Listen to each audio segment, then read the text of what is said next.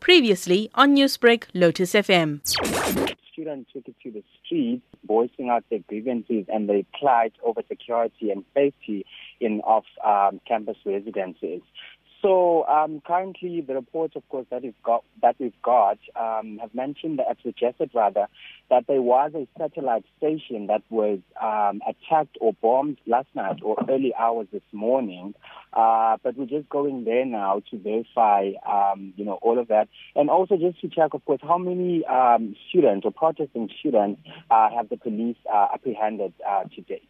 Newsbreak, Lotus FM, powered by SABC News.